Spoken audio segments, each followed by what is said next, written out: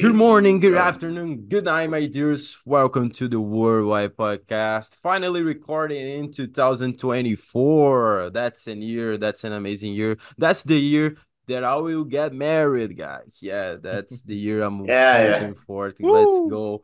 Let's go. Shout out to our friend yeah, Nikki Wambugu from Kenya. But before yeah. introducing our guest of the day, I just want to ask, how's Guilherme? Guilherme is in Portugal right now, but he's about to Mhm. travel. Talk a little bit more about this travel, buddy. Let's go. No worries. Only like 3 more days in Portugal, basically. Because next trip, next adventure will be Thailand, guys. Unfortunately, only 3 months Mm. because their visas are something that I didn't like. But regardless, it's going to be nice. As João Wow. and Nick right here on the call, I will also go to dry season Okay. to be on the same weather style as them because damn, it's winter and it's cold and it's raining in Portugal and I don't like it. So it's Yeah, good to get away from it. yeah. And Ah, yeah, guys, nice. it's going to Okay. be a good adventure, a fun first time in Asia, first time especially in Southeast Asia. So let's see what that holds. But for now, Mm. we're going to get to Kenya with Nick. Nick, how are you Nice. doing? I'm good, man. I'm good. I'm good. I'm good. Nice to see you guys, and really love to be in your podcast. Yeah, really appreciate 100%. for your invite. It's Oh, Yeah. we appreciate it, it's bro. going to be so exciting for me, especially because we're talking to a filmmaker and someone who represents a lot of Africa, not just Kenya, but a lot of countries in Africa in film. And it's going to be really, really dope to talk about all of that. But Yeah. first, also, even before that, this country is literally, I just noticed, in the border of Somalia, which was our last country. And both countries are so damn different. I just realized that. So it's cool even to get back in Africa, talk to a country that is neighboring to our last country from our last podcast, and be even super different as the last one. So Yeah. if that all Yeah. made sense for some reason, I just thought about that. But getting to the first thing before filmmaking, the first thing I noticed when I checked your Instagram was that you were a DJ. Now, Yeah, talk to me about that. bro. That's the What's topic. what's That's with the that? topic. Before all the filmmaking, before Kenya, Yeah. before anything, And being I a saw that DJ. you're doing a party right there with a set on next Friday or Yeah. kind of stuff. I want to go to Yeah. the party, but I'm So fucking far from the place. I'm right now I'm a DJ apparently. Apparently, I'm a DJ. Apparently. So yeah, I have on my Instagram I have my alter ego who is DJ Msosi. So it's something I've loved music from from when I was a kid in terms of listening to music. My folks, my parents, they used to own like a fleet of buses, public transport buses. So here in Kenya, if you Google like buses in Nairobi or buses in Kenya, you'll see they have a vibe. They're called disco buses. So I was Ooh. pretty much involved at an earlier age with when I was growing up, when my dad used to own these buses, the public transport kind of buses. And during when I was not in school, I would always be around the buses. And the buses, they normally, it's like buses, they have graffiti, they're all pimped out and all of that. And they Hmm. have like loud music, with the driver there and the conductor. So just by hanging around the driver and the conductor. And so, for example, the bus will do, say, from Nairobi, the city, and maybe to a Mm-hmm. specific estate, to maybe a specific neighborhood. So it's Nairobi, the city, to maybe the neighborhood, then back. So it will do those kind of trips daily. So Right. the driver of the bus normally acts as a DJ because he's the one who puts in music. He puts in loud music, slow music, and all It's of that kind pretty of stuff. cool, man. So now you can Google. I'll send you some links to just see like matatu. They're called matatu in Kenya. Matatu. So now when I'm not in school, I used to be with the drivers, and so I would sit next to the drivers. It's a whole bus. So I always loved how this specific driver would put. We would play with the equalizer of the music, and so from a kid I just loved, and the driver for the bus, the guy my dad had employed, was a very stylish driver, and so he also had the look like a DJ look and all of that. So I got my first share of loving music from that point. Then much later in life, I ended up just loving music. Then much later in my creative world, the way, I can, I ended up having so many creative friends. So one of my creative friends became I ended up having weirdly I ended up having DJs who are my friends. And so when I'm not doing my filming work day in, day out, I would always be with my DJ friends filming their sets. So I'll be the person who comes with the camera and just filming their sets. So being in close contact with the DJs, I ended up just loving the art and the creative aspect of just mixing and making music from a DJ's perspective. So now, much later, until last year in October, that last year in September, I was like, I have to learn these things. So I took like a 2 months break off from my filming career, and then I went to school. I studied like a DJ course, and yeah, I did my DJing thing for September and October.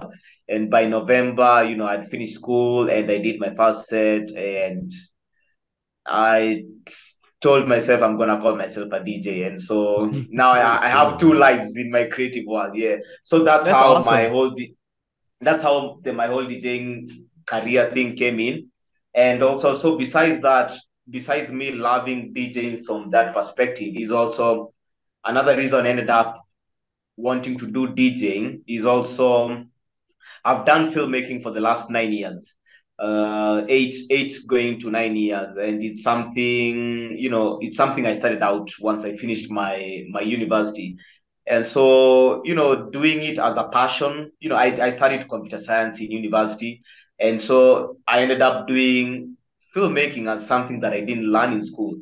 So doing it for the last 9 years, it reached a point whereby it's still a passion. It's still something close to my heart, like filmmaking and the art of storytelling. But I think the more I ended up doing it, the more it reached that point whereby I felt creatively, I'm in a point whereby I A needed burnout. some. You were you Yeah, were like exactly. Yeah, yeah. kind of I reached tired. a burnout.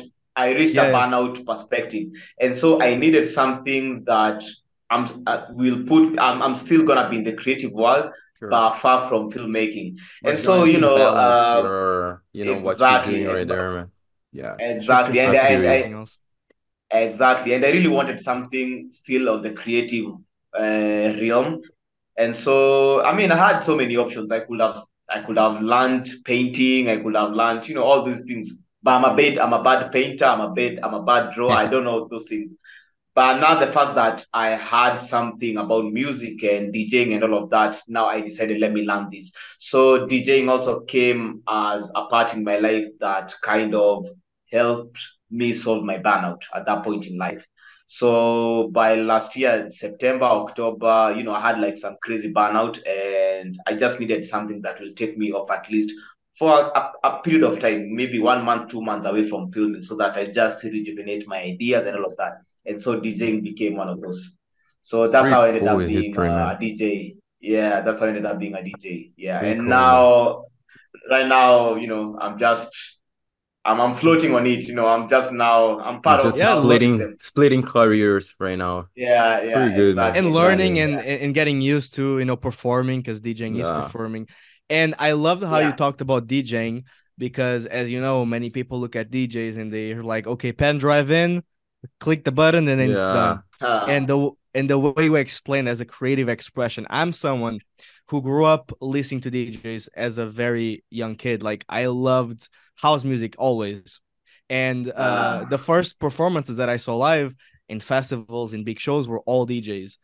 So I still yeah, remember when I was 16 years old, I went to so many EDM festivals here in Portugal and in Spain that I saw almost all of the European DJs that I wish to see yeah, ever. And even last yeah. year, I saw two of my favorite artists, also DJs, perform. And I'm like, how do people look at these individuals and say they're just putting the pen drive in and just clicking a button? And I'm like, no, just the No, it's it's performance, it's the it's way to not like understand the that, man. crowd, What? exactly, just the way to It's understand the crazy. crowd, knowing how to mix transition from song to song, just like a film, knowing how to It's transition scene it's from ideally scene. storytelling. It's Yeah, yeah. It's storytelling. a exactly, storytelling. It's exactly, Yeah, literally and making it storytelling. make I sense.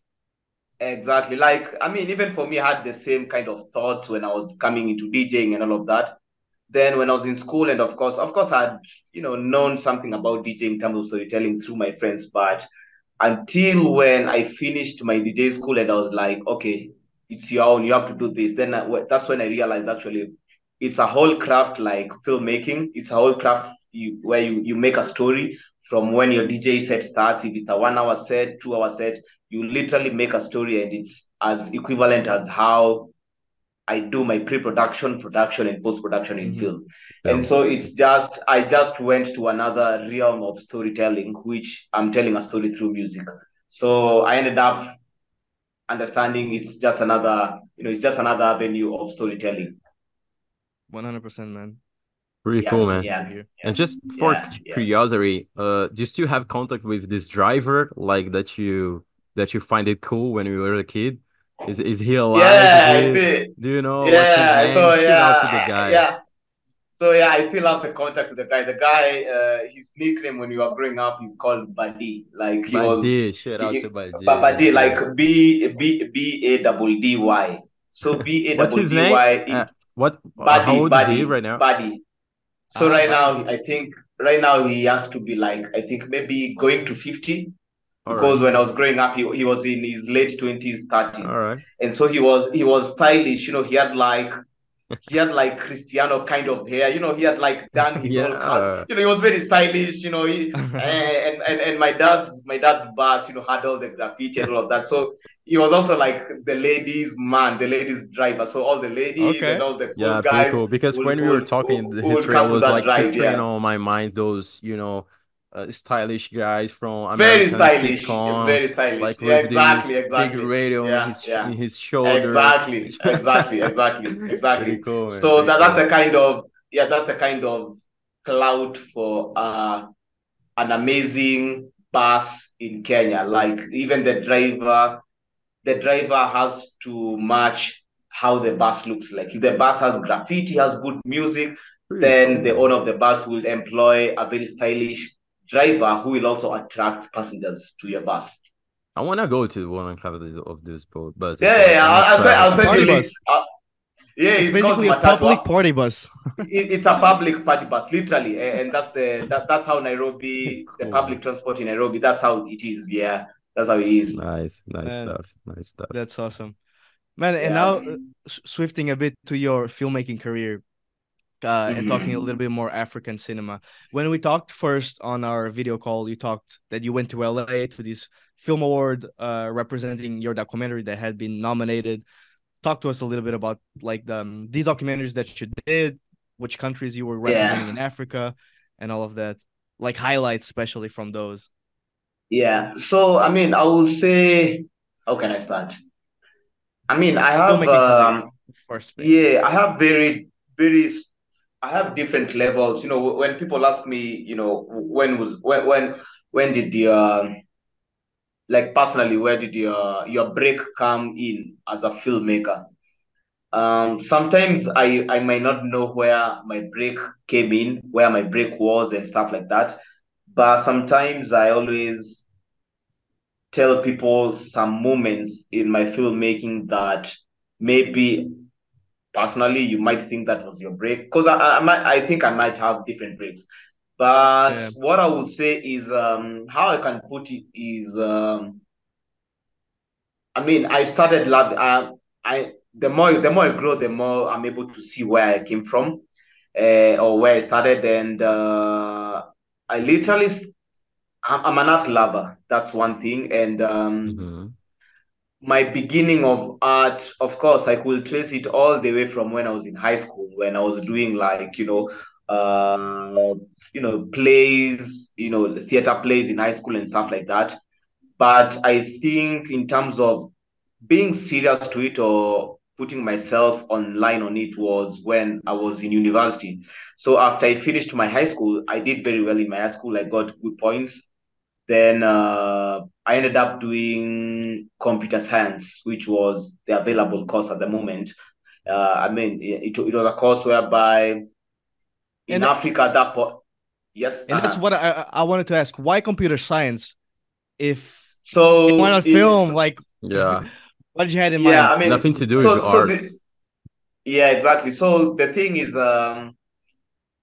coming from an African household, Mm, your parents, Yeah. your parents literally think so much about your career and how much, and even after school, where you're gonna go after a that. safe And option. A safe option. exactly, an extreme safe option. And in Africa, in Africa, at this point in Africa, also we had at that point we had specific safe careers Mm. that everyone was sure if you do this, you will get a job quickly and stuff like that. I mean, arts in Africa. I mean, as much as arts is not big in the world, enough you can imagine in African from an African perspective, is I not can even that imagine. big.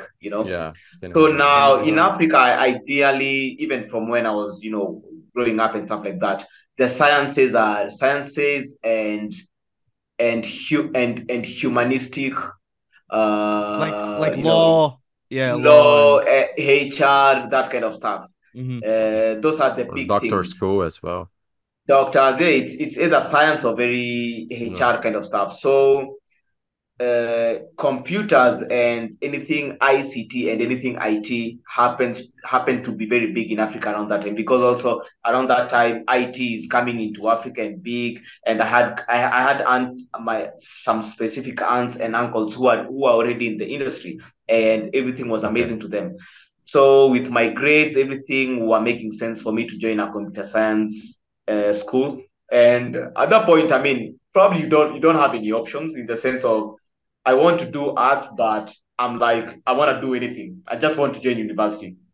And so that's how I ended up signing up to computer science course in one of the universities here in Kenya. And yeah, I ended up signing it. I loved it. First year, second year. I think when I was in my second year, that's when you kind of realize your because of being in school, being in university, hanging around other people, and now you just literally mature on yourself.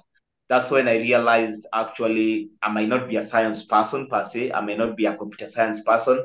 And that's when I realized I have a specific love and connection to arts, which is something probably I had before, but had put it, I didn't concentrate on it. Then now when I was in my second year, that's when I was still in school doing computer science and stuff like that. But now I ended up, enrolling in artistic programs and stuff like that. So what I will do is, we have, like, here in Kenya, in Nairobi, we have like the main national theater, where that's the main place where actors go if you want to do plays and stuff like that. Mm. So I started out as a performer. So I started out being involved in plays, being involved in acting and stuff like that. So what I will do is, I will be in school, I will be in university, like during class lessons and stuff like that. But when I'm not in school, I'm Going always to the theater. in the theater in Nairobi. Yeah. So now my love for arts kind of started from there. Then while in school, while in university, I was also, I was just enrolling with just artistic events inside school. And so I ended up enrolling in the school's beauty pageant. So my university was called Jomo Kenyatta University of Agriculture and Technology. That's the name of my university. So I ended up involving myself with any artistic activity that was happening in school.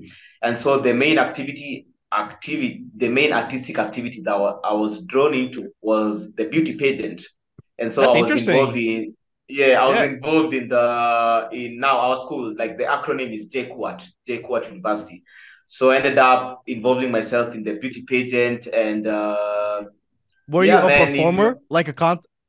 I was Like a a contest? whole performer. I was a whole performer. I was always in front of the camera. I was always in front of everyone. Wow. Beauty Yeah, and pageant. so Wow. yeah, and That's so I interesting. became Mr. JKUAT in 2012, I think. Yeah, 2012. So I Uh, became Mr. University for our school. And that's how I was, like, kind of pushing myself to the arts world without me knowing what I was doing. I was just admiring just what I was doing, and I knew I had only 3 years, 4 years in school, so it was all about do what you have to do in these 4 years. By the time you leave, then everything will sort itself out. So that's my first involvement into arts. But I Pretty came in cool. as a performer, as someone who is in front of people, someone who is in front of camera, that kind of person. Yeah, And While how did yeah. your whilst doing But the parents computer receive? science, right? Feel free, bro. while I was still doing computer science, I was like on my third year. Yeah, I was in my third Wow, year at that crazy, point. Yeah, bro. yeah, I Five was in my years. third year. Yeah, And have yeah, you yeah, graduated from computer science? No. yeah. So I did graduate. My dad told me when I was joining first year in school. My dad told me one thing. My dad told me because I have like other older cousins who some didn't graduate, didn't finish. It's a thing. You might choose this thing, then you get into school and you don't Yeah, you finish. get it done. My Yeah, my dad told me one thing on my first day in university. He told me, do what you have to do in this school, but make sure you invite me in your graduation. So I knew whatever shit I'm gonna do, whatever anything I'm gonna do in this school, I I knew have to on graduate. I have to invite my dad on I the have to be in graduation this day. fucking graduation because my dad Yeah, needs to be in exactly, that place. exactly, Yeah, exactly. Not so many people graduated, but it was a fight. Even for me, it was a whole fight. I I needed can to imagine, graduate man. for You're also for like my Computer dad. Yeah, science, studying a which yeah. is lot. So hard. Computer yeah, science, Five man, years. is hard. yeah, exactly. So I ended up graduating in computer science. As much as I loved the arts, I ended up also loving so many aspects in computer science. And immediately I graduated, as much as, I was still doing arts here and there, getting shows as an actor, doing plays here and there. I ended up getting employed in my first years, doing programming. So it's something I really loved. There's a whole science to it. And weirdly, much later in life, I ended up realizing most of actually some of my friends who didn't study filming or arts or anything, just weirdly enough, I have like five friends who are computer science graduates who became artists. So there is something to do with computers and being an artist. So I don't know. It's just, yeah, probably just gelled just like that. Can I just add one thing? Because I feel like Pretty cool you story, are bro. like an outsider in terms of it's not normal when computer science major the stereotypical thing is they're very introvert, right? They don't Yeah. Yeah, like to be out to the world, and you are a computer science major who was a winner at a beauty pageant, won, yeah, and a exactly. performer in arts in theater. Now that's a Yeah, At same crazy time, exception bro. to the At rule. same time, like going in the Crazy, morning right? to school studying programming, and then in the afternoon slash night yeah, going and performing as an actor. That's crazy. So you did yeah. the nerdy But stuff also, without being a nerd. That's kind of like Yeah. yeah, how fun. exactly. But also much later in life when I think about it, is also I think it's all about a personality thing. And me being is that guy who was a Mr. Jacquard, that guy who was so much involved in beauty pageants, that person who was a performer. I only did for those 2 years when I was in university.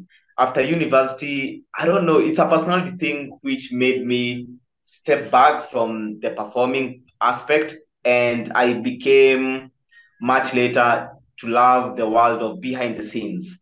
But Mm. now when I think much later in life, me being a DJ right now from last year October, it was bringing back that personality that had left That 6 years time. ago, 5 years Pretty ago. cool. Yeah, so because personally I'm an introvert, like I'm a big time introvert. So I'm a coder, like that's my personality. I'm that guy who is behind the camera. I'm that director who is an introvert, unless we are friends and stuff. But I have an alter ego, which is a performer, which goes out crazy and stuff like that.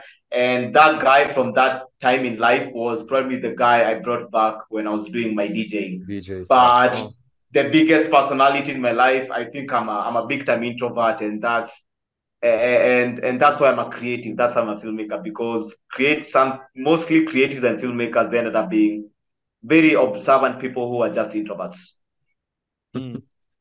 It's pretty No, that cool, is man. true. Pretty cool to share. I mean, Yeah, very, yeah, very touchy yeah, this part. yeah. Like, because people thinks that, we are just we are supposed to be in the cover of the books, but inside the book there's something more. There's something that Oh yeah, nobody knows. You know what I'm saying? So yeah, exactly. got you, man. Yeah, yeah, exactly, exactly, exactly, exactly. Pretty cool. And thank you for Yes, sharing your yes. story, man. Being Yeah, very so yeah, curious that's story. pretty much kind of my intro to that. Then yeah, once I finished my university, I finished my university in 2013 December. Then 2014, the following year, we normally graduate after you finish your university. In the next 5 months or 6 months, you graduate then. So my graduation was in 2014, around May or June. So from 2014 January, that's when kind of looking for jobs here and there. Just you are in the house, you don't have anything you're doing. I've gone back now to my parents' house, and yeah, around that time was when I was also just going to the theater, trying to find friends who are in the creative world, and so I ended up making friendship with this guy, a friend of mine called Humphrey, who much before that in 2012, when I was in my third year in university, my 2012, I was when I was an actor. I was also a stand-up comedian when I was in university, and Okay, wait, wait, wait, Comedian. wait, so wait, Man, wait. man, Cut you there, can cut do there, cut there, cut everything, there, bro. cut yeah, Come there. on. What did you This say? dude, so this dude yeah, I like was a does stand-up everything. yeah, I was a stand-up comedian in when I was in my third year, and Mr. Nick Andrew so Schultz, talk to me about yeah, stand-up exactly. comedy Yeah, Yeah, because Mr. Nick Mr. Nick Wambugu. Cat Williams. I was Mr. Nick Cat Williams. Yeah, yeah. that So is I was the hardest and the yeah, bravest form Yeah. of performing. Trying to make people laugh true. with the fear of It's not making them laugh. exactly, exactly, exactly. So, And so even my DJ name is DJ Msosi. So my stand-up comedian name was Msosi. So I used to do it was a stand-up comedy on television, on one of the national TV stations that the show used to come up daily every day before news before so news is like You're a the news is fucking, normally you're a seven star, seven Nick. seven. You're a star. Yeah, You're I was not I was even a a star around star that right time. Yeah, here, but man. I didn't know I was a star. Yeah, yeah. was Yeah. it in Swahili or English? Just Yeah. so I'm It aware, was since in you're talking about Swahili. TV. In Yeah, In it Swahili. Swahili. was in Wow. All right. Swahili. Yeah. Okay. So it used to be a 10-minute show, every day, Monday to Friday, between 6:50 p.m. and 7 p.m. So 10 minutes before news and 8:50 p.m. to 9 p.m. So 10 minutes before the 7 p.m. news and 10 minutes before the 9 p.m. news. So it used to be very prime time. So I did that for like 2 months, 3 months daily for literally daily in the month of 2012, September, October, and November. Until now, the show was moved to another station and my contract ended. But yeah, so now that person who I had met when I was in university. So when I finished university, I ended up reconnecting with this guy, and he used to work at an agency, an advertising agency. And so when I told him I finished school and I'm just free, so I used to show up to his studio. At that point, the show he was a producer had already ended, like the contract had already ended from the media station. So by this time he was doing agency work, and he was doing a lot of animations and stuff like stop animations, those kind of stuff. So I Yeah. had just used to go and learn anything from him. This is how you do stop animation. This is how you do production. Like, just I was learning from scratch in terms of the background or the behind the scenes of what a production is. Right. And that's how I kind of was coming into now production and creative world. And so that was Mm. 2014, now from January going on. So January, February, March, I was just leaving the house. no money, just going to chill in his studio. If he doesn't work, if he doesn't have work, maybe I'll just go and chill the whole day at the National Theatre. If not that, maybe at home. But I was trying any way possible not to be at home, because I knew if my dad sees I'm idle, he's gonna look for employment for me, because he has Mhm. friends who are CEOs, MDs, managers here and there. So I knew my dad was only one Yeah. call away from me getting a job. Yeah, So Okay. you the couldn't be more seated at home because exactly, if yeah, he exactly, sees yeah, exactly. you, if he sees Exactly. you Anytime he sees me, one exactly, o'clock it's a p.m. call. Yeah, on exactly, Wednesday exactly. at home, that's it. Get Yeah, my Because son exactly. an Like, IT job right this moment. yeah, Can man, yeah, exactly, exactly. So, can I just add like, yeah, uh-huh. one thing.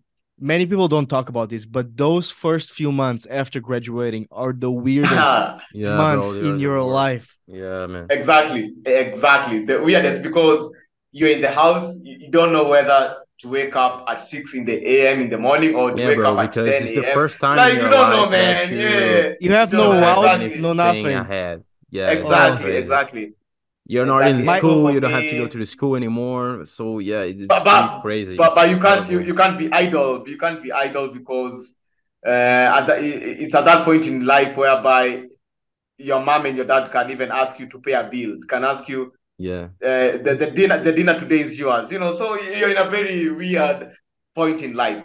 Yeah. it's like a limbo So state. It's a limbo state. it's a limbo, It's an very extreme limbo, limbo. man. Yeah. Do you know what Exactly. my answer for all of that was? Literally, I think it was 3 months. I was around that limbo state. I had no plan to whatsoever, or like no route, or knowing what I wanted to do. So I just made all my efforts to go to South Africa, and that's what I ended up doing. So my limbo state That's what I've done as well. was a way to get to Like South just Africa to left. then discover like something more outside of Europe, because Mm, then mm, I had lived abroad, but it was all inside Europe. And of course, Europe, as each country has its own culture, its country has its own language almost, but it's still very yeah, much the same in a way. So I hadn't been yeah. outside of Europe yet and experienced something else. And in my mind, Mm. South Africa was just the point Was in a my life place to where, be. okay, exactly, just to see something else, to interact Mm, with people from all across the world in Africa. And man, it mm. changed my whole perspective on so many things. I It helped know, me I like know. get out of the limbo state in a way. So I'm Yeah, very yeah, thankful for yeah, that. yeah. Very thankful Yeah, for that. so yeah, that's what happened. So my 2014 was whole in limbo. I graduated in around June. So, but by the time I was graduating, that was already 6 months into, 6 months into this limbo state. And at that time, I'm not getting work that is paying me. So Mhm. even if my dad asked me, okay, you saying you want to be a creative, but we are not seeing any money or anything. So I think by around July, August, September of 2014, in a way, I had kind of given up, not being as a creative, but there's no money coming in. Yeah. I'm not having a formal work and all of that. And so at that point also, everyone could see even from the house, I'm 8 months down the line and no work is coming in. So finally my dad helped me to get work, and I go work at an insurance company where I was a programmer, and that was, I think, I got that work in November of 2014. I did work in November and December as an intern. I was an intern for 2 months. Then now in January 2015, I was meant now to be made Yeah. to To get get a like the job, formal employment. yeah. Exactly, exactly. So in 2015, January, around a time like right now, like second week in 2015, I finally got a letter from the CEO, who is a friend to my dad, and I kind of got like a formal employment saying, okay, you have these benefits and all of that kind of thing. So I was already 3 months into employment, and in a way I had kind of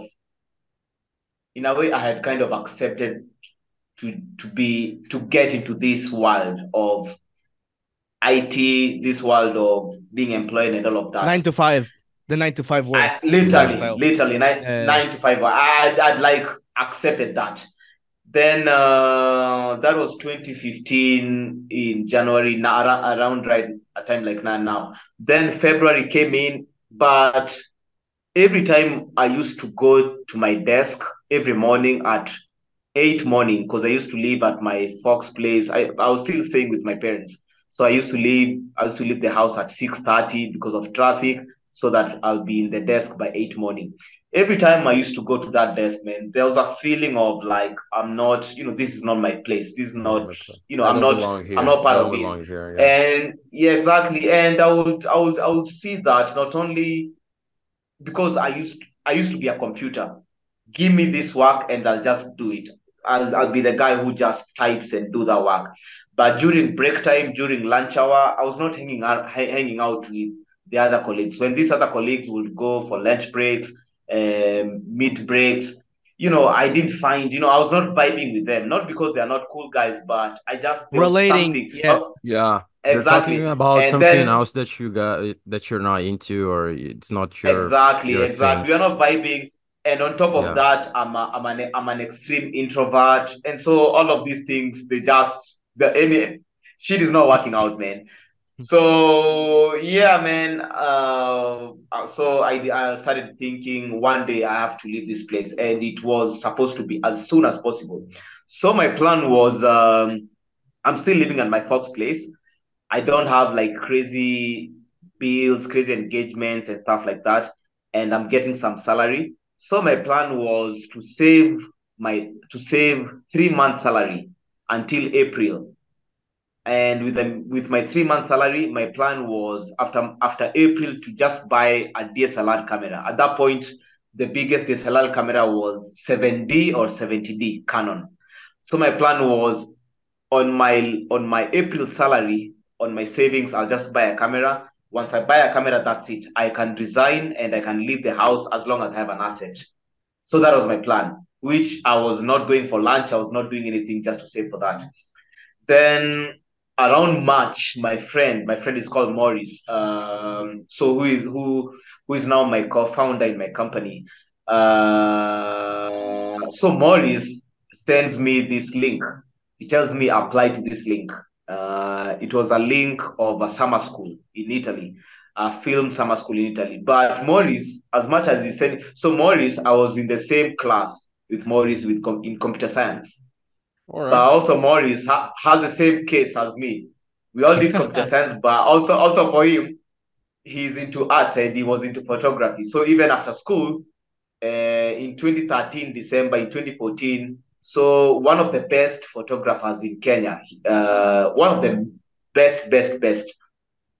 So Maurice's dad was a friend to this photographer. So Maurice, immediately after finishing school, Maurice went to that studio. So even when I'm not going to my friend's studio, I'll just go find Maurice where he is and just hang around with him.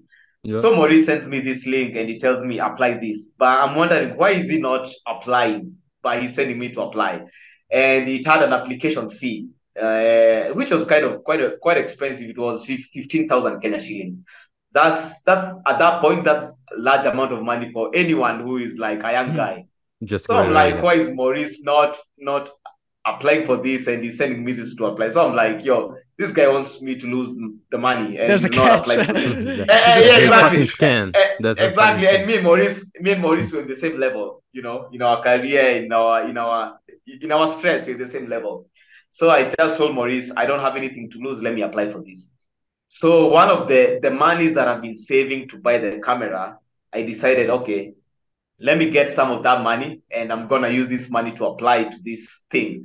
So I ended up paying to the Italian embassy. They had like 3 interviews back to back. And good thing I ended up passing in all of those interviews. And in my third interview, when I was told you've qualified and will process you a visa, that's when I realized, okay, this stuff is It's is so happening. real. Yeah. It's happening and it's a real thing.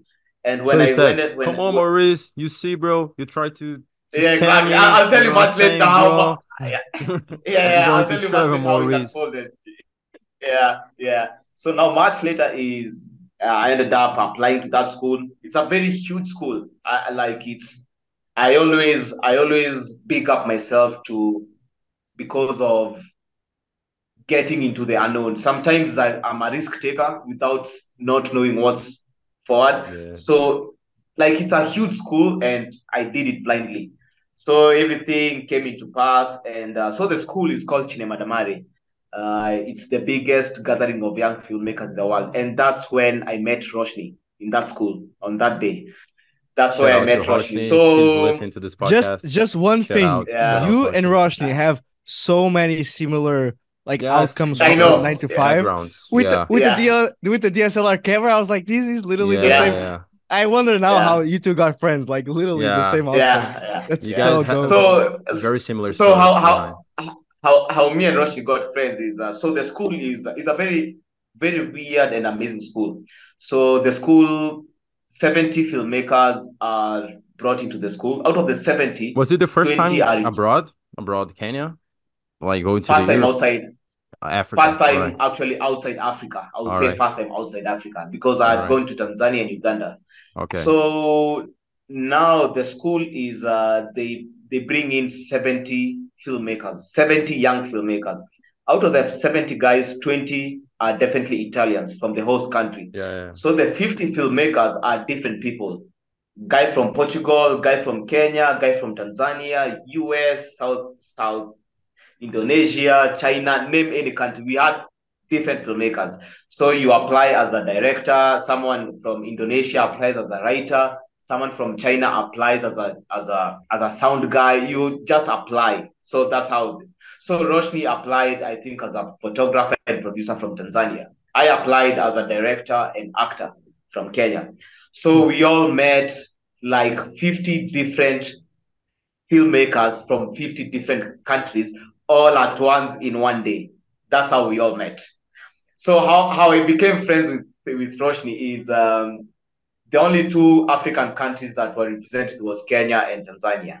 And the fact that Kenya and Tanzania, they're like close to each other. So we kind of felt like we were brothers and sisters. So that's how we became friends with Roshni. And I shared my story and she shared her story. And we were like, fuck, we share the same kind of story. She Yeah, was also on a nine yeah, to five in somewhere in New yeah, York. We yeah. kind of shared the same story. And so that's how we became friends. But now, much later, the whole idea with that school is we're in Italy. And so if you know how Italy is, has different regions, Venice, Basilicata, Roma, all these regions. Italy has like I think 9 or 8 regions. So the idea is we stay in each town each week. So for example, we are in San Benedetto del Tronto, or we are in Venice. Let me give you an example of a town like Napoli. Napoli is All my right, best town.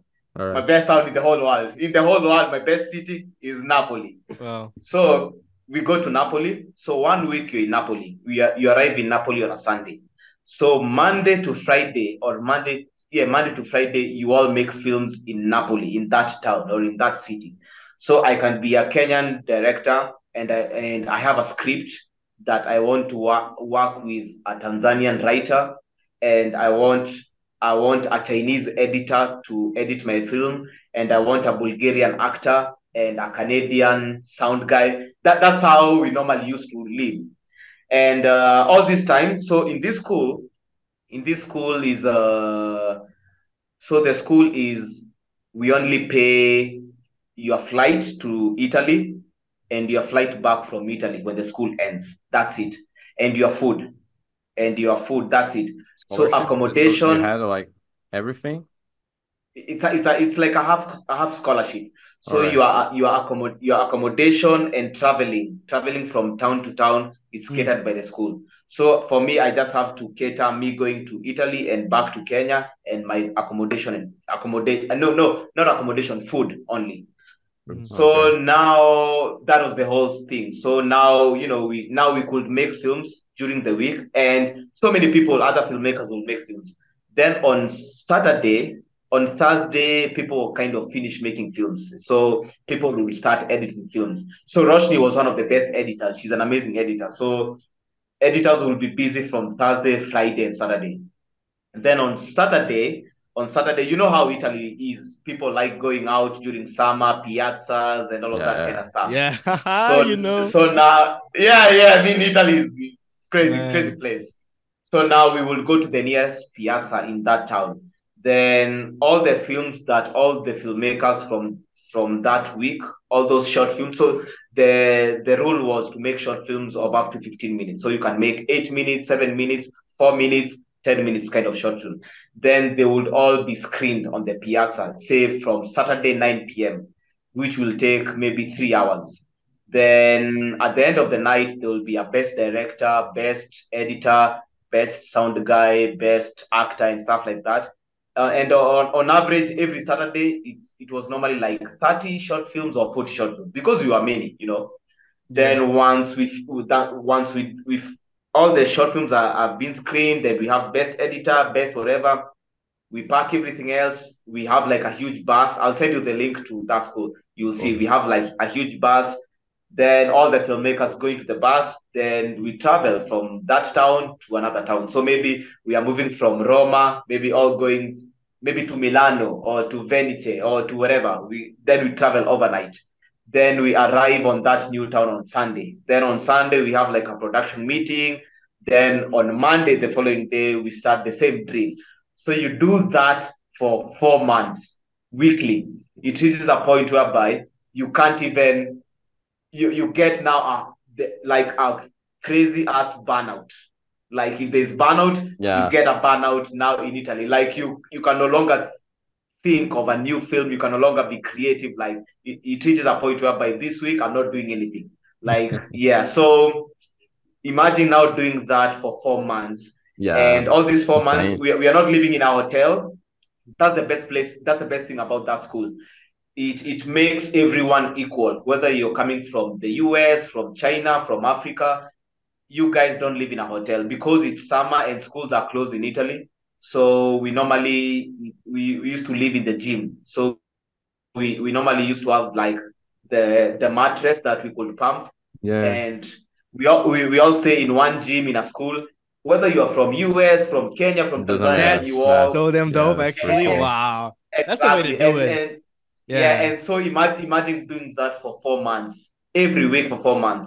By the time you're finished, so the way the school is designed, by the time you are doing if all these week shoots and week travels, the last 2 weeks of the school happens to be in September when Venice Film Festival is happening.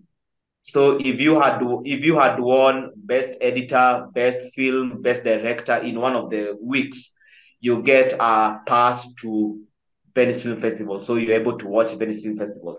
So when the Venice Film Festival ends, that's when in a way our visa kind of ends. And so now people start going back to their countries.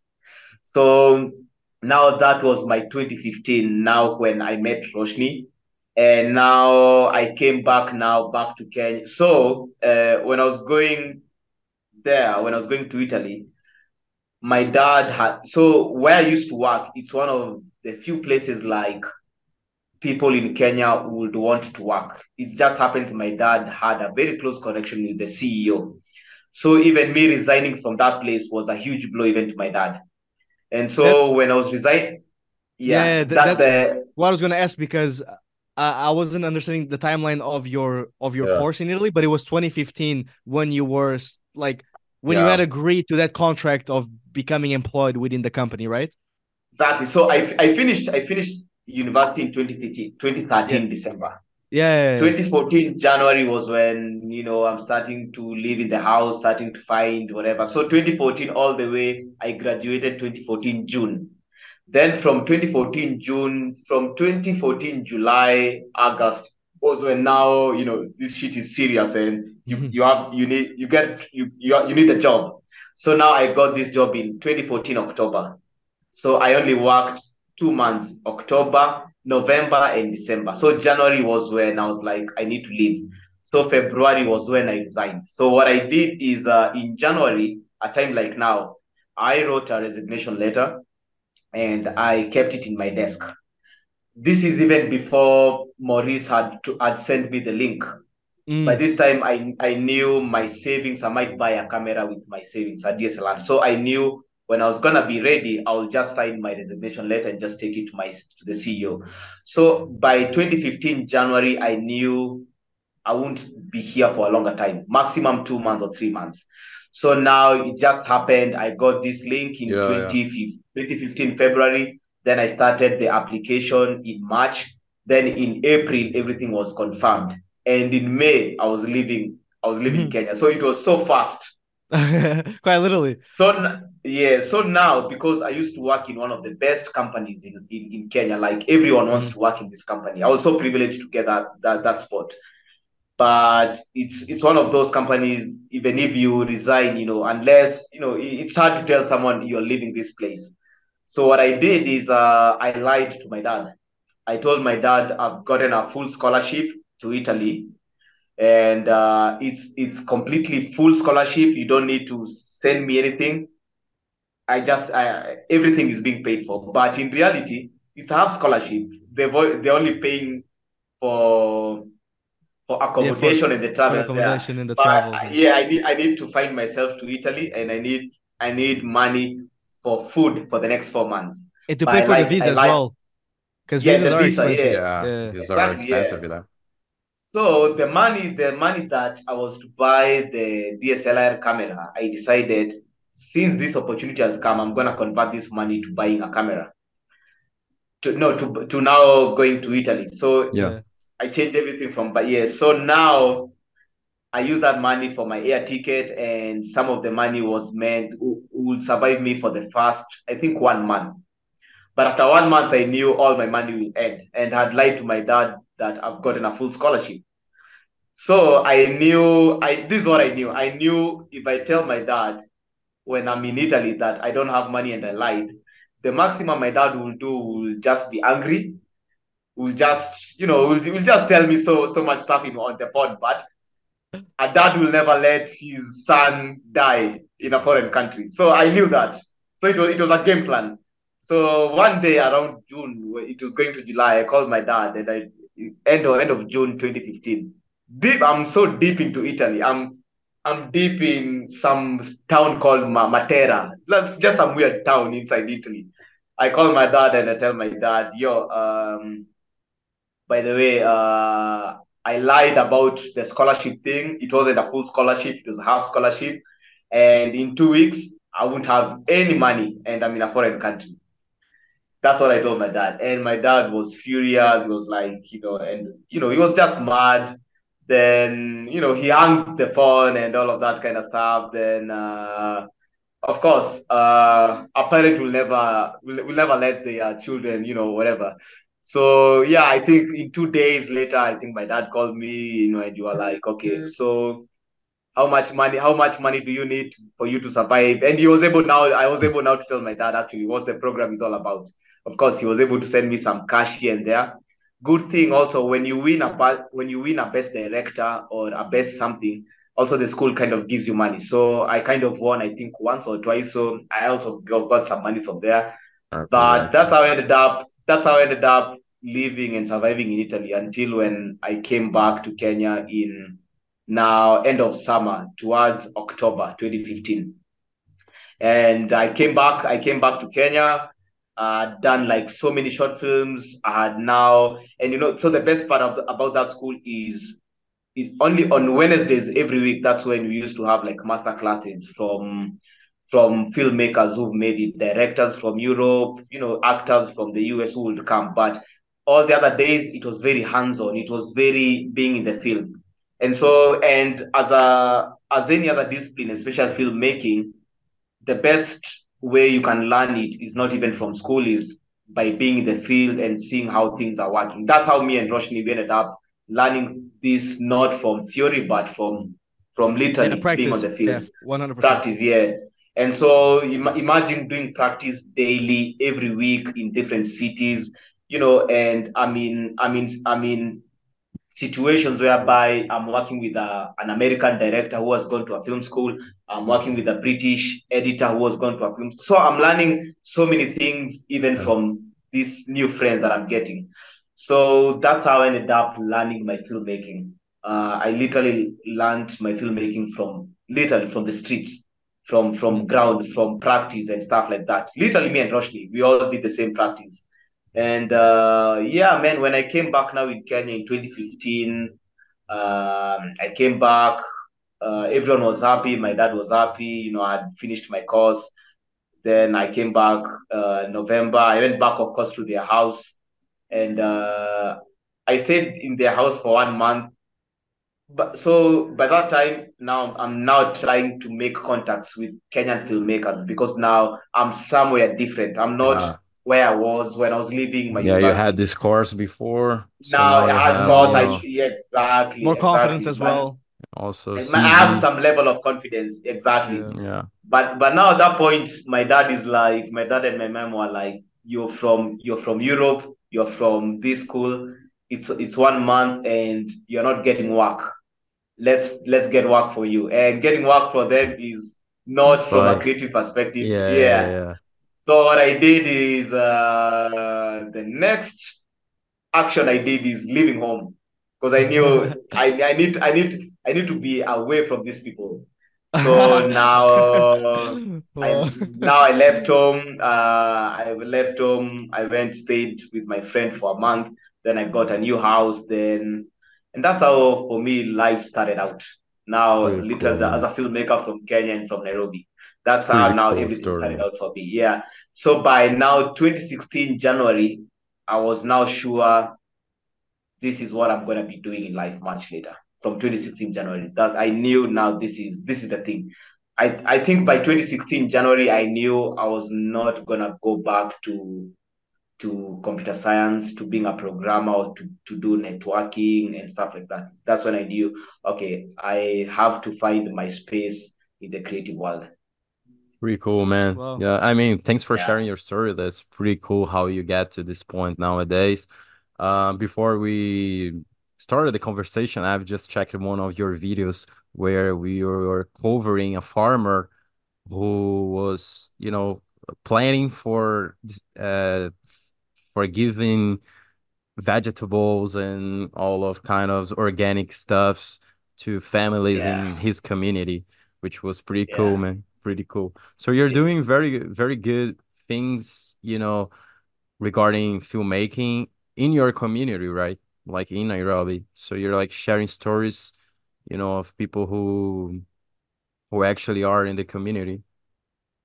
yeah, yeah. So I would say so yeah, the farming. Let me just send this calling in a bit. Uh, so yeah, the farming story.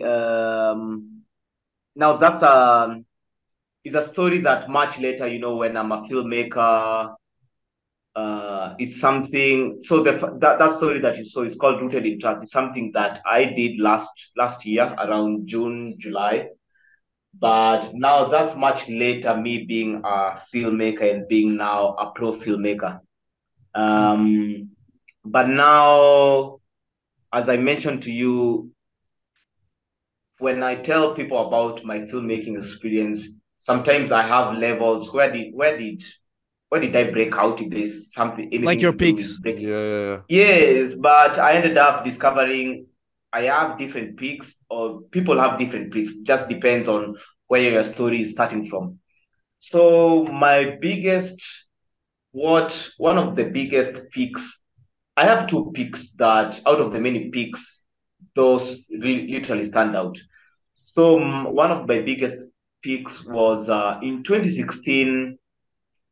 One of some friends. I ended up becoming friends with them. Then we became colleagues and we became just good friends.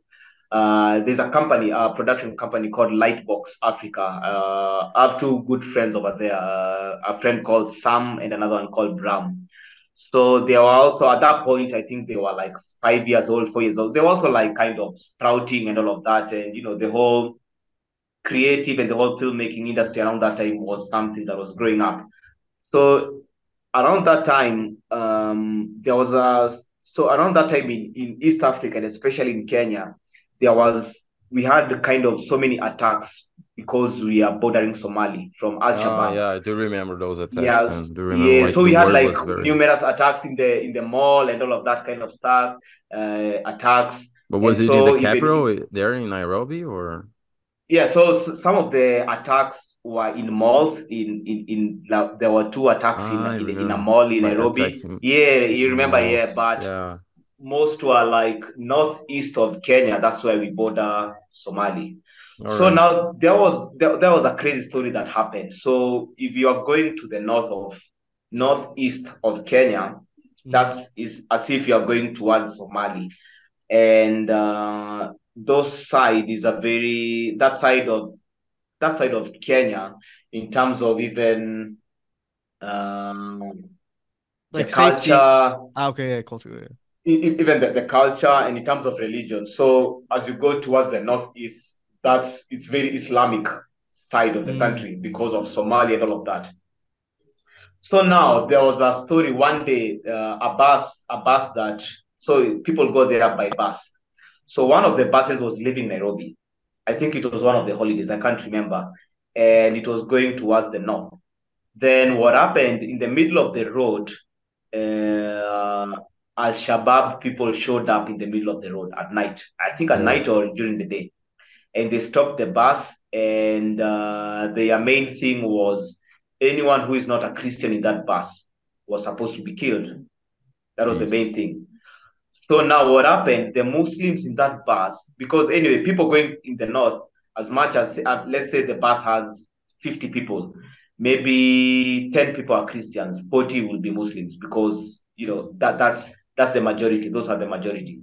So what happened is the Muslims in that bus, they helped the Christians not to be killed in the sense of if say for example I'm a Christian seated next to a Muslim will give me the hijab cover Yeah. will cover me, yeah, and stuff like Yeah. that. Yeah. Or a Muslim next to me will say if they ask you this, just say this. The Muslims that bus help the Would Christians. say, yeah, So would kind now of it was save you.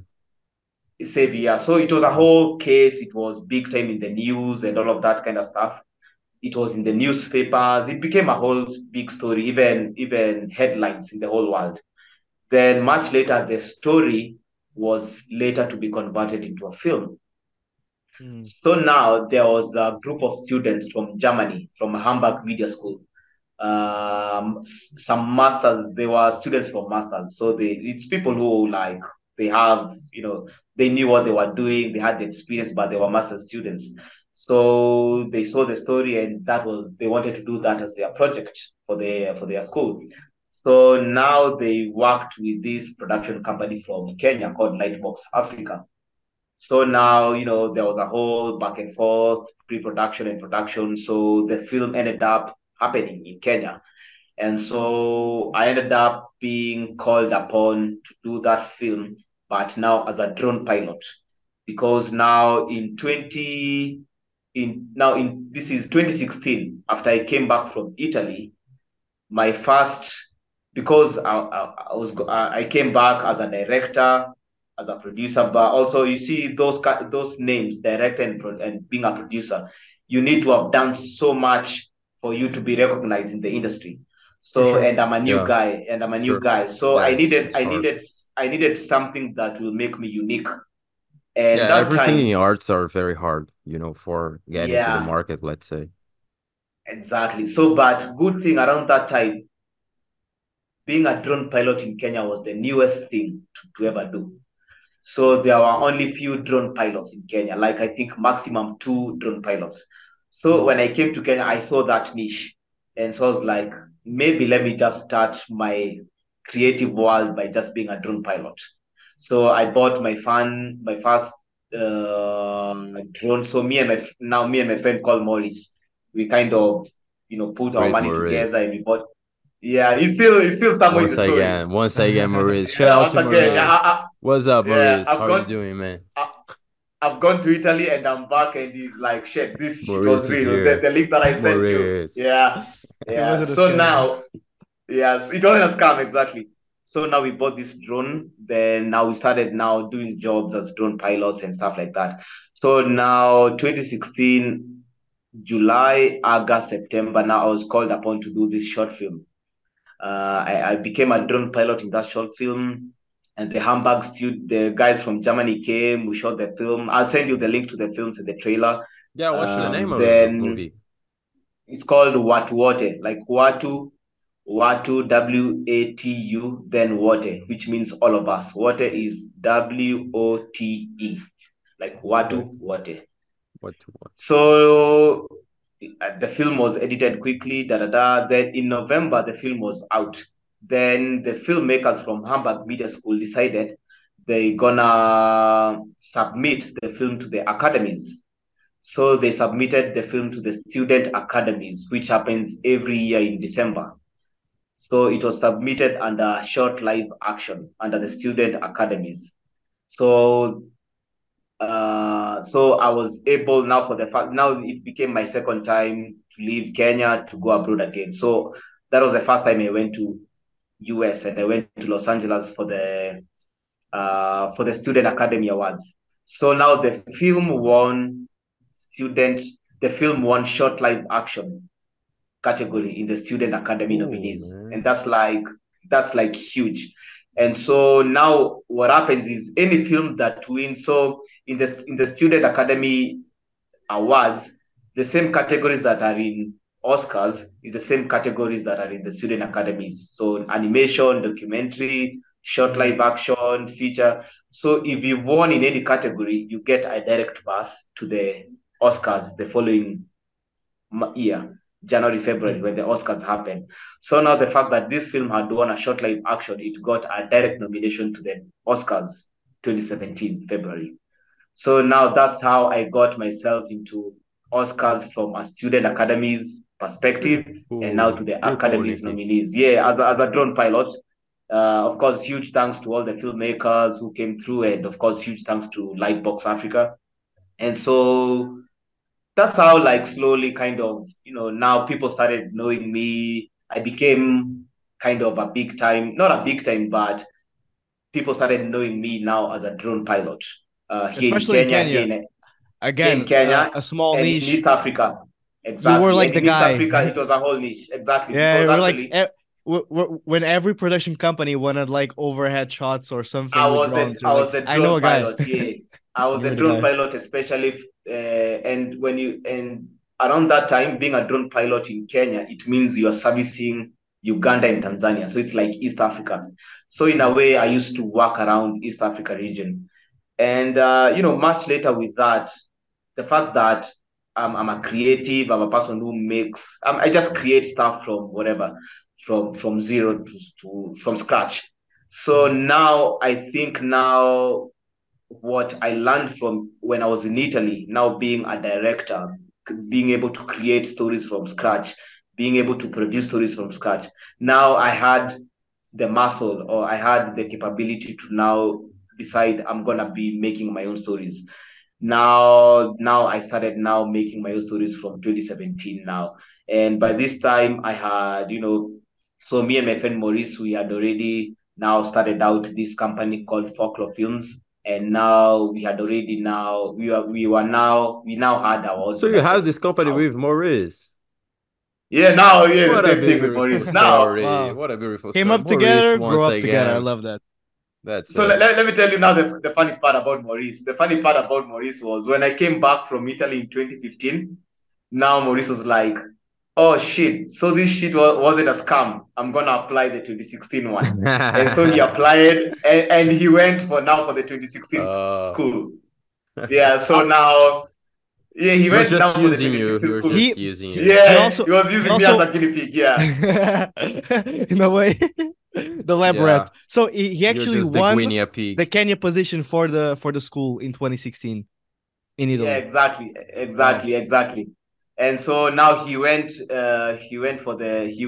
2016. He did the whole summer in 2016. Then when he was coming back end 2016, now that's now we decided you've learned shit from Italy. I went into in Italy 1 year ago. And so we were able to now to have like a production house. That's when we kind of started in 2017.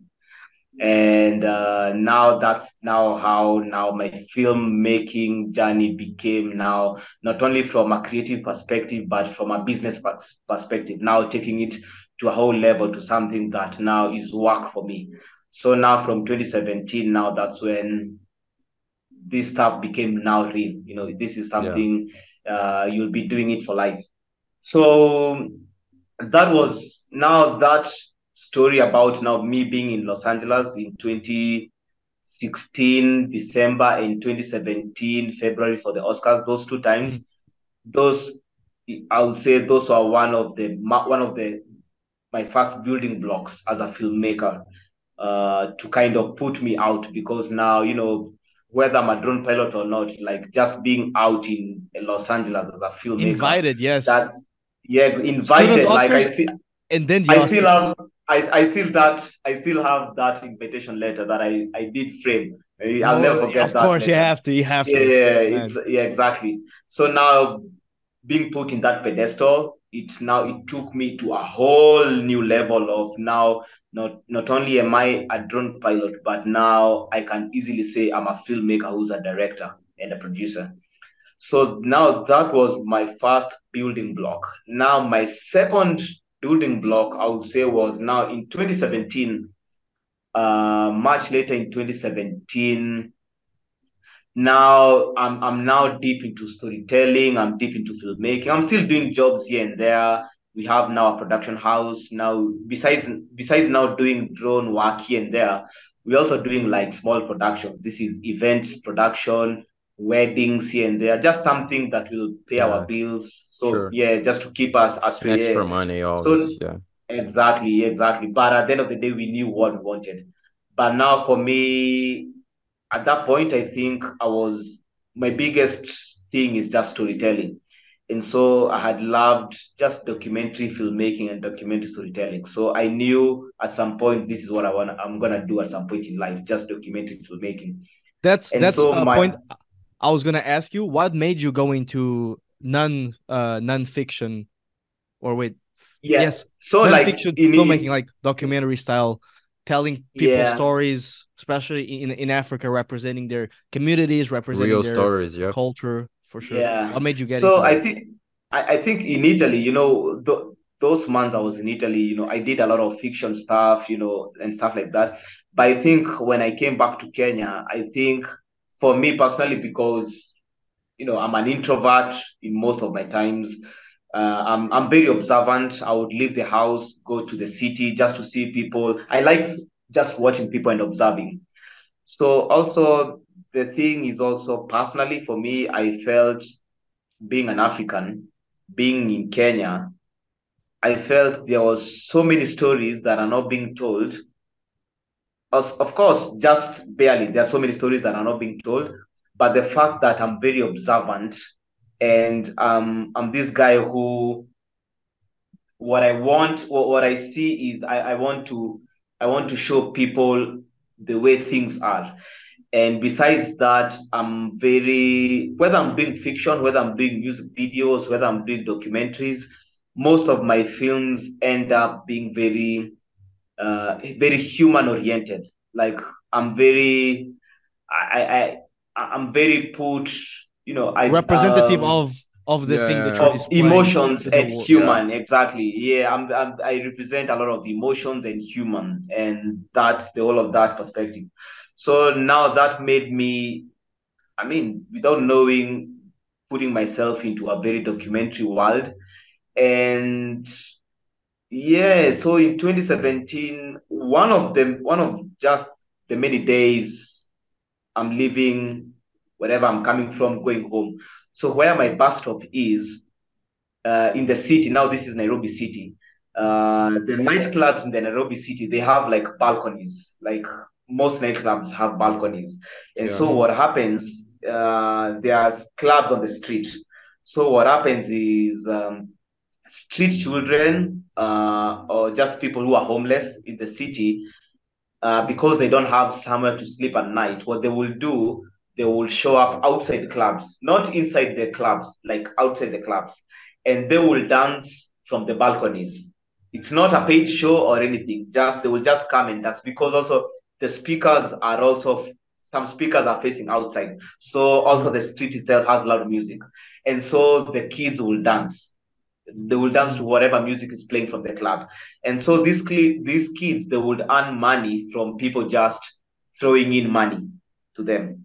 So now every time I would pass that street, I would be like, man, like this is something special. Like just Unique, kids, Yeah, exactly. very yeah, unique. very unique. Like just kids. It's not a paid show. It's not a, they've not been called by the club to come and do this. They just show up Just there doing, yeah, on a Monday night or on a Tuesday night. Like today, clubs are not very full, so spontaneous. they Yeah. don't get money. Thursdays, Fridays, and Saturdays, those are good days. They will get money. And so, I would think every day I'm passing through that street, like, who are these kids? And they're young kids. They're like, by that time, they're like kids who are like 10 years old, 8 years Mm. old, and they're homeless kids. And so I decided I'm gonna approach one of them, and I decided I want to do a story about you guys. And I started following them day in day out. When I have money, I'll just go and chill with them. When I don't have money, I'll just call them. And so I started following them. Anytime I have money, I'll just go and chill with them, even the whole night. I would film with my phone, and I would film with my camera if I borrow a camera. So much later, I ended up buying a camera, so I would come up with my camera or my phone, either or. And so I ended up filming those kids for the next 4 years, back to back, day in, day out, uh, from morning to morning the following day. I literally stopped doing any other work, and I literally stopped doing any company's work, now folklore. And so how we ended up sustaining ourselves is Maurice ended up now doing a lot of corporate stuff, just making the company survive and having money for us. Then for me, I ended up putting all my energy and everything that I have into these kids. So I ended up not doing anything else for 4 years. In a way, I became homeless being with them, because now I need to be with them every night, daily, every year, daily. So I did that for 4 years. And Okay. yeah, much later, the film was. So 4 years, I did that. The first 3 years, I did it with my own money. So ideally, it's me and Maurice just putting money into company and just doing it. By the second year, I was so deep into the film that now I can't stop doing it. I have to You finish it. didn't care about anything else. Yeah. Now at Nothing that else. Just point, finishing the project. Yeah. in 2 years down the line, I was deep into it. So it was, I have to finish the project. Then 2018, me and Maurice, we went to Italy in 2018 to do a documentary of some of the African migrants who crossed the Mediterranean Sea, who now go to Europe. So now we ended up doing in 2018. We went back to Italy, me and Maurice, and we did a documentary of one of the immigrants. One of my best stories that I've ever done. He was a Nigerian guy who we did a story of how he moved from Nigeria, crossed through Sahara Desert into Libya, Mediterranean Sea, all the way to Italy, in South Italy, a place called Trapani in Sicily. That's South Italy. Mm. And so how we went there, me and Maurice, it wasn't a paid job. We had a crazy burnout in 2017 and 2018 doing our own stuff. We Yeah. decided we would do our corporate job, and we had a crazy burnout. And so we had saved some money. And one day we decided, let's leave Kenya. We like Kenya is, there's so much about, like, we felt Kenya was so much. And we So you decided, you had stopped the kids documentary thing, or were you still following so I their kind of, stuff? I was still following them, but you see, I still don't have money. I'm still don't know. I kind Mm. of stopped for some Yeah. Yeah. time, and I decided I need to leave Kenya, and I just needed to, not even going. Not even going to Italy. I needed to leave Kenya. Like, we had Mm. done so many passion projects, me and Maurice, and we were like, we needed some space outside Kenya. So we decided, let's go back to Italy. He was in Italy in Mm. 2016. I was in Italy in 2015. We had so many friends there. We knew it was an easy country to go back. So we went there, and we did this documentary. Ended up being an amazing documentary, won so many awards. And this time we were using all our savings. Then 2018 November, October, it reaches a point whereby our visas are ending, and Mm. the money we had in our account could only save one person to go to Kenya. That's it, not for two people. And so Morris had a wedding. He was I think the best man or something, or one of his cousins. So Yeah. now we were like, between me and Morris, one of us is needed Kenya more than the other. And our, Hmm. our, our, our visa is expiring like next week. So we had like, let me put it this way, we had like say 80,000 in our specific account.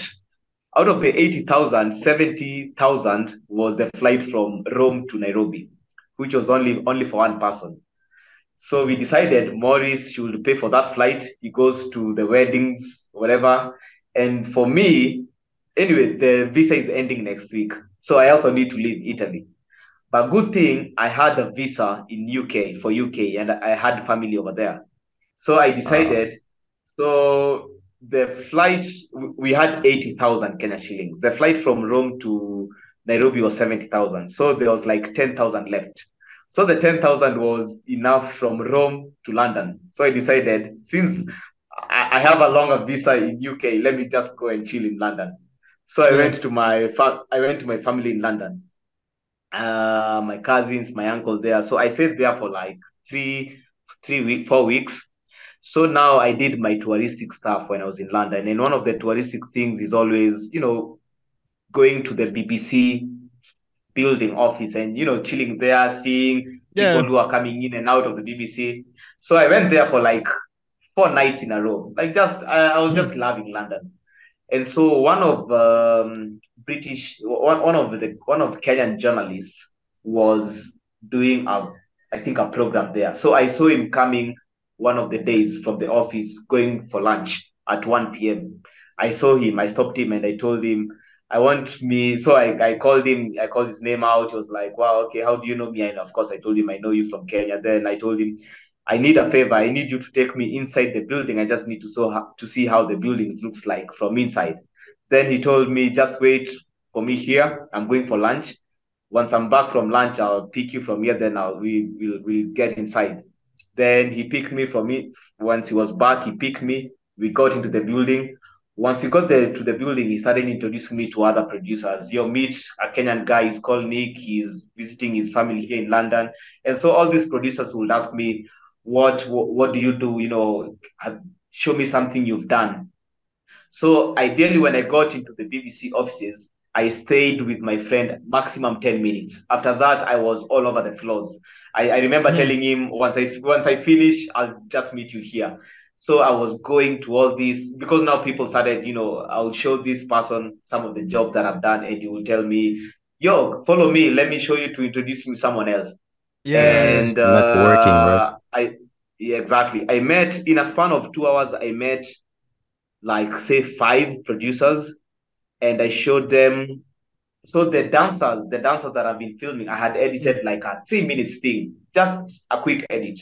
I It's so showed them real. something I've yeah, I just showed them something I've been Can doing I with the just ask you dancers. something? How many hard drives Uh-huh. did you have for all those years of filming them? So by the time I was finishing filming in 2021, I Like had the raw footage. I had 460 hours of filming. Yeah. Yeah, 460 hours. Yeah, it was That's that a lot of raw intense. Like footage. Yeah. when I Yeah. tell you I was homeless with this guy, I used to stay with them in the streets. That's So crazy. now when I was showing all these producers my film and they were like, wow, wow, do you have contacts with these guys? Are they your friends? I'm like, yeah, these are my homies from whatever. But when I was in BBC, I wasn't trying to to sell that film. I wanted to sell the film that I had done like 1 month ago about the immigrant from Yeah. that they done in Trapani. But I think around that time, even the politics of the world, I remember the producer telling me, I don't want any film that has it's an LGBTQ theme or an immigrant theme because it's around that time people were doing quite a lot of that. So now when I was showing them the dancers, they loved it and they were like, we are commissioning this. And that's how the film was bought. It was bought by me waiting for someone during lunch break to take me inside an office. That's how like my film was bought by The BBC. storyline. And Wow. and So it is through BBC now I ended up now working with Zhao. Like now, so yeah, now that's now much later. Now Yeah, the that's how I ended up connections meeting match. Zhao. Yeah, exactly, exactly. And Can I All just make right. a quick synopsis of all of this? 3 years yeah, following kids doing a unique statement on Kenya or a unique yep, kind of like cultural thing in Kenya. You yep, understanding the potential of putting that out there to the world of like interest, of yep, representation as well of Kenya and things that yep, happen within the country. And yep. then out of I don't just say luck because it's not just luck. It's obviously being at the right place at the right time, but also taking action, Yeah. Yeah. right? It's taking action. Yeah, taking action. Yeah. Yeah, And yeah, that Yeah. action that you took was then made into that piece of media being funded and being put out there in the world. That is crazy. yeah. Hey, that is Yeah, crazy. Let me tell you. because the action or the price I had to pay for that is going to a foreign country without money, not knowing if my visa is gonna end tomorrow, what's gonna happen. Like when I think about it, that was the price I was paying It's to risk, even go there. right? Yeah, It's a it's a Without risk. You risk. took risk, the risk. without risk, there's It's a risk. nothing. Yeah, There's Yeah, bro. nothing, yeah, You literally. gotta yeah, take the risk, man. yeah, Because yeah. you already Exactly. got And when I the think no answer, you know? You're just, you know. Exactly. And when I think about it much later, I'm like, wow, would I do that? Would I risk again? Like, because that kind of risk is very crazy. Like doing all this risk in a foreign country. You know, there is risking in your own country, but risking in a foreign country. I was like, I'm risking my life in Italy and I'm risking my life in the UK. I was like, fuck, man, it was crazy. But now when I think about it much later, maybe it was destined to happen that way. 100%, Yeah, man. and And that it's the same risk as you resigning from a company that people dream of working Yeah, and bro. pursuing exactly. arts, Yeah, literally. And yeah, that's a big yeah, risk on yeah. its own, right? It's So Yeah, like yeah, hey, following your it's a dreams, huge man. risk. It's like that's Yeah, something imagine to yeah, be it's a, very it's proud a, yourself, of imagine and yourself still fulfilled in working the at end. that desk, man. Can you imagine yourself doing exactly. that? Can you?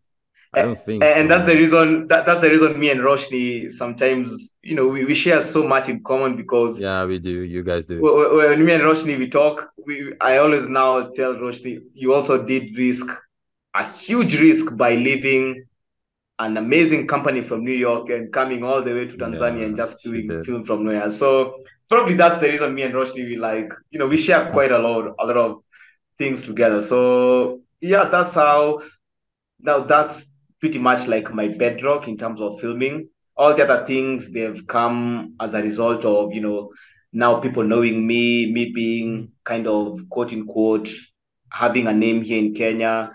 The film that you just mentioned about the farmer, now these are results of who I am in Kenya. True, But true. those two situations, the film about the kids that I ended up being commissioned by BBC, and that short film that took me to Los Angeles, and me resigning, going to Italy, I would say those three situations in my life, they are the three things that have risky Milestone, stuff, right? but they've put me, yeah, A milestones plot that have put me twist. somewhere. The Exactly. peaks. Actually, they are my plot twists in my life. Yeah. Yeah, There's some pretty plot cool, twists. man. Yeah. Amazing Yeah. story, Yeah. bro. Amazing story, amazing background. Amazing, So man. Yep. awesome. Yep. Yep. Man, because we've been recording for so long, I Yeah. know, man. and I have stories brother, to tell. Trust me. I I know, have I know, I stories to know. tell. Before we end though, we cannot end this podcast not talking about the safaris Yeah. because Yep. that's like the main thing I just want to end this podcast on because we have to Yep. talk about something touristic in Kenya for sure. And man, Yep. uh, talk to us if you do have like some stories on the Masai Mara safari because that's where people usually go see the big five. It's also right next to Yeah. Tanzania to the Serengeti, which actually I didn't know. So It's it's the same thing actually. It's Masai Mara in it All right. Serengeti is the same ah thing. Difference is the border. In All right. Tanzania, it's called Serengeti. In Kenya, it's called Masai Mara, but it's the same thing. It's the mm, same thing, and it's the same thing because in the wild beast migration is all about the wild beast moving from Tanzania to Kenya and Kenya to mm, Tanzania. So in I think in April, in May, March, April, May. I think April and May. That's when they move from I think Kenya to Tanzania, the first wild beast migration. Then I think the August one, the September is when they move from September in September they moved from Tanzania to Kenya, but mm. it's the same thing. So I Okay. mean, so for me, in terms of safaris, uh, I will put it this way. I've done a lot of safaris personally, being as a Kenyan, Of course. from a touristic point of view, but also now from a local point of view. And from a local point of view is all the films you've seen about Nat Geo, those kind of Yeah. animal kind of films. Hmm. I've been in situations whereby I'm filming them. So some of the Nat Geo stuff you normally see, That I've was filmed them. what I was gonna say. Like your Yeah, like drone niche. Like yeah, did you end up shooting something from the safari to then sell to like yeah, BBC and yeah. those? That's Yeah, yeah. awesome. So now, even by the time I'm shooting Safari, I'm even shooting not only as a drone pilot but also as a cinematographer. By All this right. Mm, time, I'm So you now a just literally cinematographer, go there and record it by your camera. Yeah. and yeah, Okay. like literally what you see when Yeah. people Yeah. go to Nat Geo and safaris. yeah, the B rolls. Um, so for me personally, I'll put it this way in terms of safari. Okay, talk to Uh, us. uh, for me, is the best Masai Mara for me is the best place in this world. I've never seen somewhere like Masai My Mara. Let's Samara. go. Yeah. And there's a specific place in Mara called the Mara Triangle. That's where the action happens. You see all these films from BBC, like the David Attenborough kind of films. Mm, They all happen in a specific place called Mara Triangle. Every time I go to Mara, man, I don't know how to put it, but Mara for me is the best place I've ever seen in my life. But besides Mara, there's another safari in the central Kenya. It's called Olpajeta. Olpajeta, I don't know if you know about the northern white rhinos. Oh, I mm, haven't. So after this, you might want to Google. So uh, we normally have different types of rhinos. There is the southern rhinos and the northern white rhinos. So the northern white rhinos, the male northern white rhino called Sudan died, I think, 5 years ago, 4 years ago, or 5 years ago. That was the last male northern white rhino. Right now, we only have, I think, three left northern female white rhinos. So it means the fact that the male died, they can't it's going extinct. conceive. Yeah, and so they are going. When you check my Instagram, you will see I was there sometime last year. Actually, even on my WhatsApp, that picture I took it from there.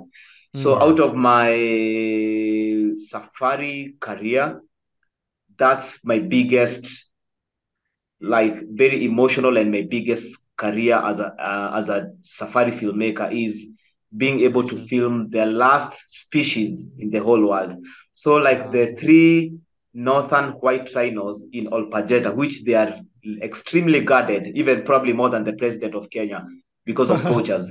Those are the last ones in the whole world, and they are very old. And if they die, that's it. Yeah, That's extinction. fucking Yeah. So insane, man. And yeah, and yeah. and that word that you just said would get us to a whole different conversation that I would love to discuss about poaching, which makes me so sad. Um, but also like something I wanted to add to the safaris in Kenya and Tanzania is I want to congratulate your country in Tanzania on like upping the tourism in the safaris and Yeah. the image of those two countries. Because let me tell you, people think only in South Africa a few years ago, like when you talk about safaris.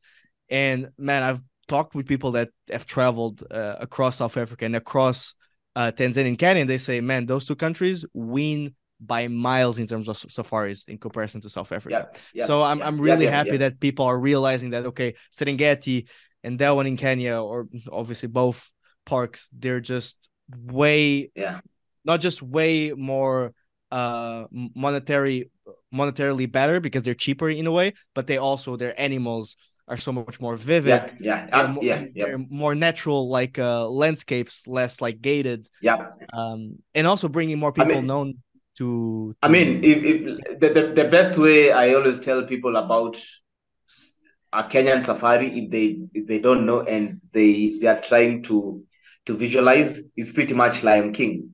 Lion King was Yeah. shot in Yeah, Kenya.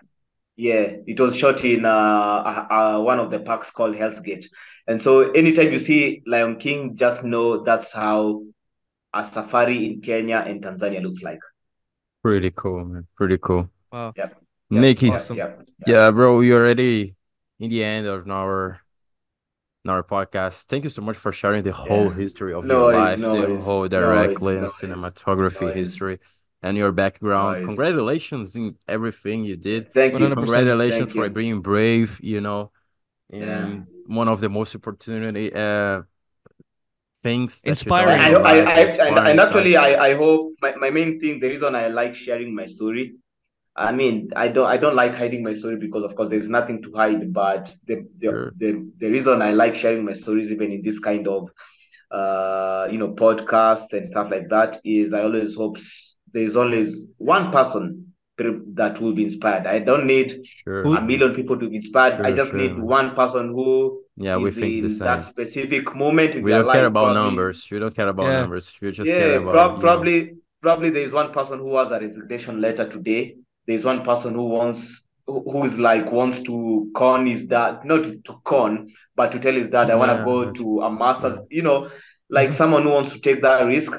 I think my main thing is, but when they listen to my story, that's one of my main things I always want to share is you can just do anything you want to do. And I always tell myself this, and this is one thing I was told by a friend of mine called Mike. Mike told me one thing when I was starting this out. He told me anytime I want to take a risk, to always ask myself one question: what's the worst that can happen if I yeah, take this risk? exactly. If I can deal with the worst that can happen, then I'm gonna take that risk. If I can't deal with the worst that can happen, then it's not the time to take that risk. I was told that by a friend of mine. So, Pretty and cool. that's a principle I always put up to. So if I wanna take a risk, I always ask myself, what's the worst that can happen? Probably missing some food, missing some lunch, missing. If I can go Let's with go. that, Overcome I'm it. go. I'm Yeah. Yeah, yeah, yeah. Fuck If it. Let's just take the risk. if I'm not ready for the worst, then probably it's not the best time. I'm gonna take that risk another time, and that it's a was timing issue. That's pretty yeah, it's cool. a timing Wow. issue. Yep, Pretty yep, cool, yep. Man, Nikki. But before we thank you finish it so up in much. our podcast, Guilherme wants to do the question he does every single episode. So feel Yep, free, yeah, buddy. that for sure. Yep. 100%, man. Again, thank you for inspiring. As you said, like many No For people you, worries. are man. probably in the limbo as well. Those first few Yeah, months yeah, after Yep, yeah, man. graduation, they're like, fuck, 9 to 5. yep, I don't know. yep, This is very inspiring for them and for them to see that it is possible and they're not alone. And, you know, yep, a lot of things. yep, So, yep. again, thanks for True, sharing. true. So, the Yep. question that we end always is what is the thing that makes you the most proud about being from Kenya? Especially again once you When went you to went Italy, met abroad, foreigners for the yeah. first time, you'd say you're from Kenya. What would the thing be that The followed that first thing sentence that comes to your mind. exactly to explain that proudness of you about being from your country? For me, it's two things. Okay. Two things. One All is right. being having gone to the US, having gone to Europe. If there's one thing I've come to appreciate about being in Kenya is the weather. Hmm. I've never seen an Okay. amazing weather, a All very right. tropical weather where it's you just have an amazing weather through the year. That's one thing I have really come to appreciate about Kenya. The next thing I've come to appreciate about Kenya is, I mean, us guys, we have 42 tribes. I mean, when you go to Italy, it's just one Yeah, one yeah. tribe, Italians. Hmm. In Kenya, we have 42 different tribes, 42 different tribes. And 42, I mean, I don't even know how to speak the Yeah, other yeah. tribe's language. Like we are as different as the other person is like a Chinese to me. And so being in that diverse place, I think that's something unique and very different because you end up learning different cultures day in, day out while I'm here in Kenya. So the Hmm. fact that Kenya it has diverse culture and communities and the weather. Those two things make Kenya for me a very unique place. Pretty Wow. cool, Nikki. Pretty cool. Thanks for Yeah, sharing this, Amazing. man. And an yeah. amazing Really answer you did. appreciate, really One more appreciate, time. really appreciate, really appreciate, really appreciate. For sure. Man, we'll definitely keep in touch for sure. It's been Yeah, amazing. definitely, definitely. Yeah, For me, definitely. like speaking to African filmmakers, as I have been in South Africa working for a documentary as well representing Uganda, you know, it means a lot to me when I hear these stories as well of you representing your own cultures, you know, Kenya, wherever you are filming. So that's really nice to me and for the listeners as well, especially knowing Yeah, that, really, really Africa appreciate. Yeah, is not just one thing but many things.